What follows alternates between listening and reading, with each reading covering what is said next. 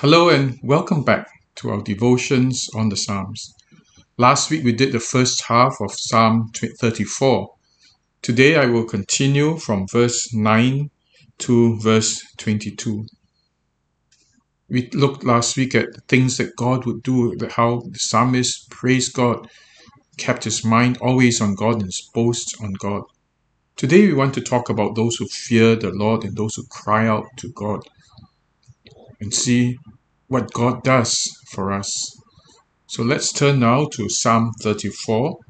We'll read from verse 9 to verse 22. Let us pray. Father, speak your truths to us. Build up our faith that God, as we read the testimony of the psalmist, we too may experience what he experienced, the joy of being delivered by you, the joy of resting in you, of trusting in you. God, because life is difficult, we pray then that you teach us how to turn to you, to rest in you. We ask in Jesus' name. Amen. Psalm 34 verse 9. O fear the Lord, you his saints, for those who fear him have no lack. The young lions suffer want and hunger, but those who seek the Lord lack no good thing. Come, O children, listen to me. I will teach you the fear of the Lord. What man is there who desires life and loves many days, that he may see good? Keep your tongue from evil and your lips from speaking deceit. Turn away from evil and do good. Seek peace and pursue it. The eyes of the Lord are toward the righteous, and his ears toward their cry. The face of the Lord is against those who do evil, to cut off the memory of them from the earth. When the righteous cry for help, the Lord hears and delivers them out of all their troubles. The Lord is near to the brokenhearted and saves the crushed in spirit. Many are the afflictions of the righteous, but the Lord delivers him out of them all. He keeps all his bones, not one of them is broken. Affliction will slay the wicked, and those who hate the righteous will be condemned. The Lord redeems the life of his servants. None of those who take refuge in him will be condemned. This is the word of the Lord. Thanks be to God. From verse 9 to verse 11 talks about the fear of the Lord. So what is the fear of the Lord? Verse 9 says, "O fear the Lord, you his saints, for those who fear him have no lack." And then in verse 11 it says, "Come, O children, listen to me. I will teach you the fear of the Lord." What then is the fear of the Lord? The fear of the Lord is first about great awe of God. When we believe that God is more powerful than any other, that is the beginning of the fear of God. And why is it then that those who fear God have no lack and those who do not have lack? Well, when we fear God, we also acknowledge that God is all-powerful. When we acknowledge that he's so powerful, he is above all others, then when we rest in him, we can have confidence in him. Imagine if we saw God as a huge boulder. When the storms come, we can hide behind that boulder and we feel safe. But if we were contemptuous of God, if we treated God lightly, if we took his name in vain and used his name profanely, or did things disregarding that God is real. Many Christians have done that. We use God's name any way we want. We say, God has spoken this to me. In the name of God, we cheat people. In the name of God, we hurt others. There is really no fear of God. So we are using God to our advantage. Not turning to God, but using his name to our advantage. Many charlatans have said, God has said this and cheated people of money. They have said, well, if you give to God, which is to give to me, then you enrich me and you enrich God. We use God for all sorts of purposes that are dishonest and dishonorable. That is having a very low view of God, because it tells us that God's name is only used for our benefit. We can manipulate God's name. We can use it to frighten people, to cheat people, to intimidate people. But in our hearts, then, we don't believe that God is a powerful, awesome, fearsome God.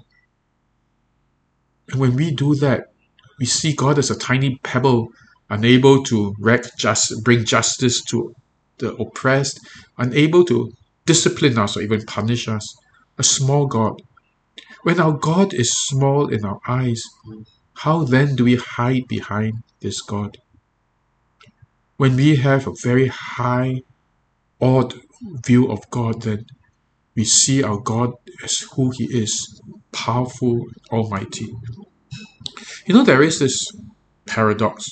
We talk very much about the merciful God, God being kind, God being compassionate, God being forgiving. And all this is very true. But there is also a need to understand God in a different way, as a consuming fire. Hebrews chapter 12, verse 28 and 29 says, "Therefore let us be grateful for receiving a kingdom that cannot be shaken, and thus let us offer to God acceptable worship with reverence and awe. For our God is a consuming fire." And this, mind you, comes from the New Testament. We often think New Testament is about grace, New Testament is about forgiveness, New Testament is about the tenderness of God. And yet in this passage, the writer to Hebrews says, "For our God is a consuming fire." But why? Did he say that? He said that not so much that he is a terrifying God, although it does say we should be in awe of him.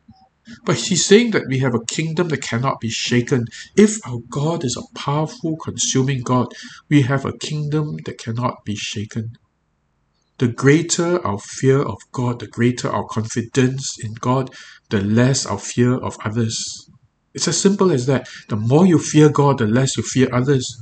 Because when you know that we have a God who is a consuming fire and that his kingdom cannot be shaken, then nothing else shakes you. Because you know your God is greater than them all. So Hebrews 12 talks about the terrifying sight of God in verse 21, that Moses says, "I tremble with fear." When we are afraid, when we fear God, it is a great thing, because it means that we are in such awe of God. We tremble before the Almighty God whose kingdom cannot be shaken. And then, paradoxically, we grow confident because we have such a powerful God. And so the psalmist says, "O children, let me teach you to fear the fear of the Lord."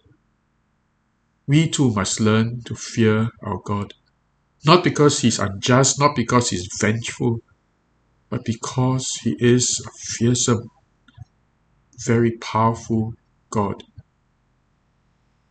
In C.S. Lewis's Lion, Witch, and the Wardrobe, C.S. Lewis said that God is not safe. God is dangerous, but he is loving. He is good. He's good, but he is not safe. You don't play with the lion. You don't play with God. Do not trifle with God. But God is compassionate. And so from verse 12 to verse 14, the psalmist then talks about what it means to fear God. "What man is there who desires life and loves many days that he may see good?" Well, all of us want to live many days and that we may see good. And what is the answer to that? He says, "Keep your tongue from evil, your lips from speaking deceit. Turn away from evil and do good. Seek peace and pursue it." Let's not mock God. Let's not do deceitful things, evil things, speak evil with our tongues and lips, speaking deceit, imagining that God will not care, because he does. And God is a consuming fire. We live both in the time of grace as well as with fear and trembling. What a paradox. On the one hand, we can be very secure in our God, our loving God who forgives all our sins. Each time we sin, he forgives us. And on the other hand, though, we do not play with him. We do not trifle with God and think, "Oh, he wouldn't bite, he wouldn't burn, it's all right."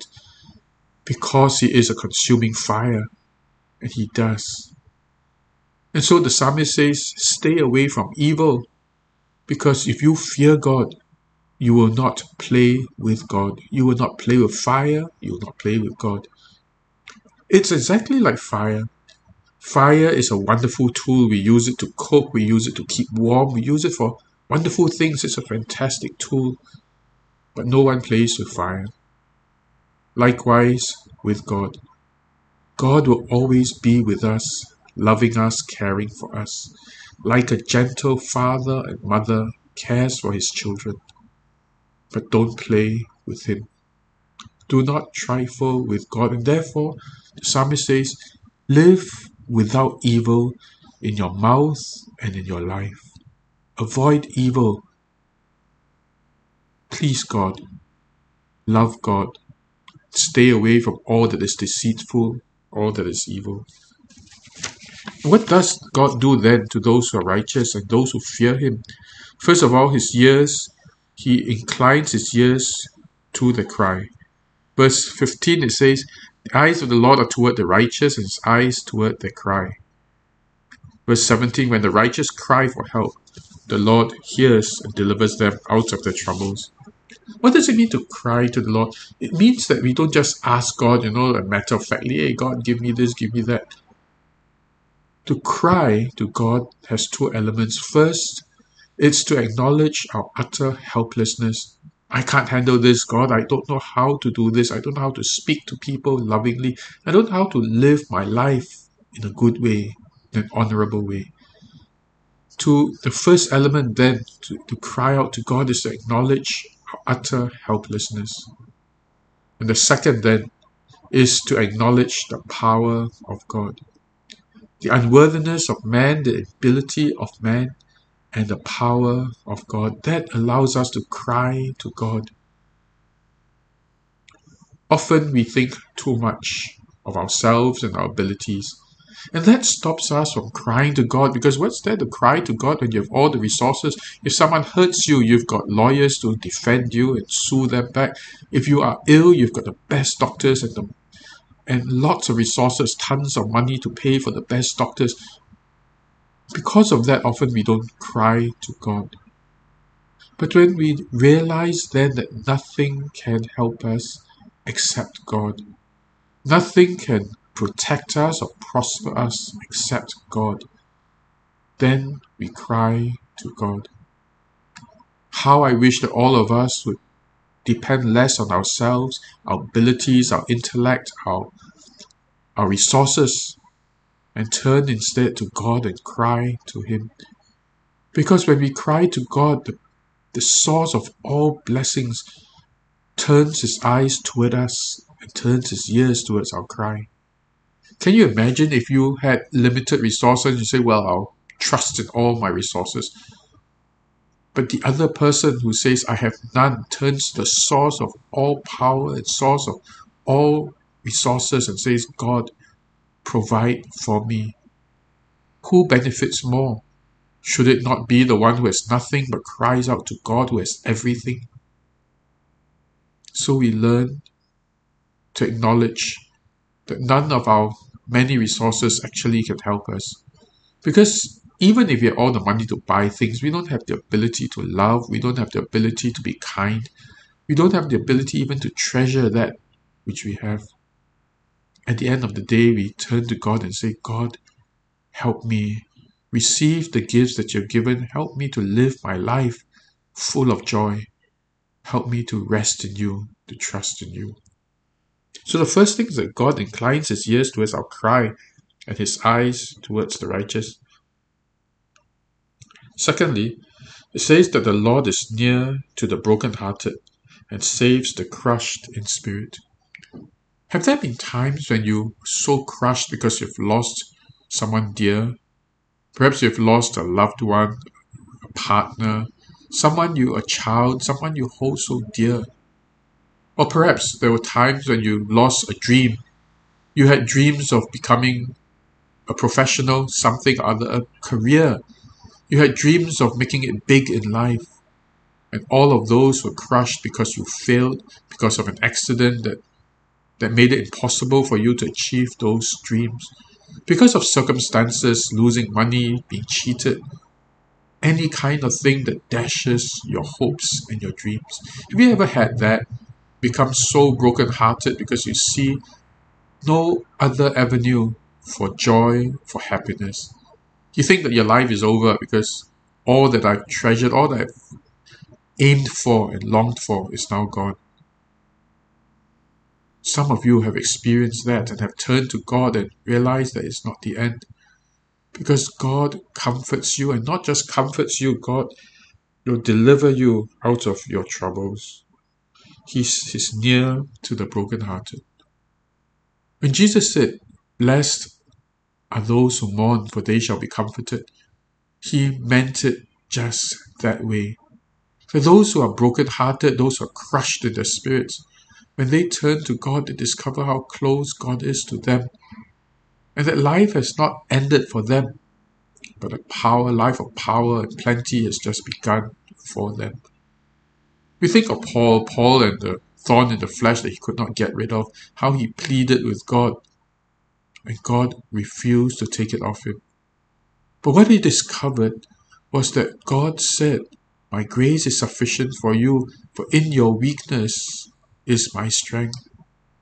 He discovered that if he had just trusted his own strength, there was a limit to what he could do. But when he felt utterly helpless and broken and crushed, then he discovered a powerful God with him. So my encouragement to you, some of you now are going through a time where your spirit is crushed, when you're so hurt you don't know how to stand again, and so broken when you don't know what hope there is for you. Turn to God and cry out to Him, because He's near to the brokenhearted. He will comfort you. Believe that and turn to God. And then the final point I want to highlight is this. In verse 19 it says, "Many are the afflictions of the righteous." Verse 21 says, "Affliction will slay the wicked." As long as we are on earth, there will be affliction to the good and to the bad. Many have asked, why is it that when I became a Christian, life became so hard? The reality is that life did not become hard when we became Christians. Life was hard and always will be to the good and to the bad, to the righteous and to the wicked. Life is difficult. And at different times of our journey, we'll experience losses, disappointments, heartbreaking moments. All of us will experience that. Whether you're good or you're bad, you will experience it. The difference is this, that when you turn to God, you will find that He will give you that resilience. He will deliver you from all your troubles. Verse 19 says, "Many are the afflictions of the righteous, but the Lord delivers him out of them all." None of us will be exempt from afflictions, from trouble, from problems. But when we turn to God one by one, God will deliver us. That's what makes the difference. The wicked, on the other hand, will be slain by the affliction. Affliction will slay the wicked, because when affliction hits them, there is no backup, there is no defense, there is no shelter, no protection for them. They stand on their own, and affliction will destroy them. But when you turn to God, and when God is your rock, your fortress, your protection, then you can be assured that God will deliver you from your problems, each one that comes to you. I hope that this psalm means something to some of you or all of you. That those who fear God, those who have a very high view and awed view of God, discover that we have a powerful God who watches over you. But discover then that even when you're broken-hearted, even as you cry to Him, He will come to you. He's close to you, and He will deliver you. Let this promise lead you to dare to ask God, to cry to God, and to say, "God, help me, for I am unable anymore to handle the problems that I have, but you are more than able." Let us pray. Father, let this psalm be truth to our lives. I pray for those who struggle with disappointments, with broken spirit. I pray for those who are in deep trouble now and find no way out. I pray, Lord, that they will find you as the mighty fortress who protects them, who stands by them, close to them, will deliver them from all their troubles. Let this then, Lord, be a testimony by each one who cries out to you, that they too may be able to say with joy and gratitude, when I cried to the Lord, He delivered me. I pray this in Jesus' name. Amen. Well, thank you for tuning in and hope to see you again. But before that, let me just encourage you to sign up for. You see, our church is now embarking on reaching out to migrant workers. We're starting one now, medical checkup on the 13th of November. We need volunteers, but it's not that we are begging for volunteers. What we want is for you to begin to experience the joy of serving those who need our friendship, those who need some of the things that we can do to help them. And then on 17th of December, we are throwing a party for them. I encourage you to join in this, just to mingle, just to be friends, just to start a relationship with them. We hope that this will be a more lasting, long-lasting relationship with migrant workers. Come and befriend them and get to know them. Learn from their lives as they learn from ours. So encourage you to see this as something of a challenge, something that will teach you much, help us to grow very much in our lives, in our faith. So do sign up for both of these events. And well, God bless you and goodbye.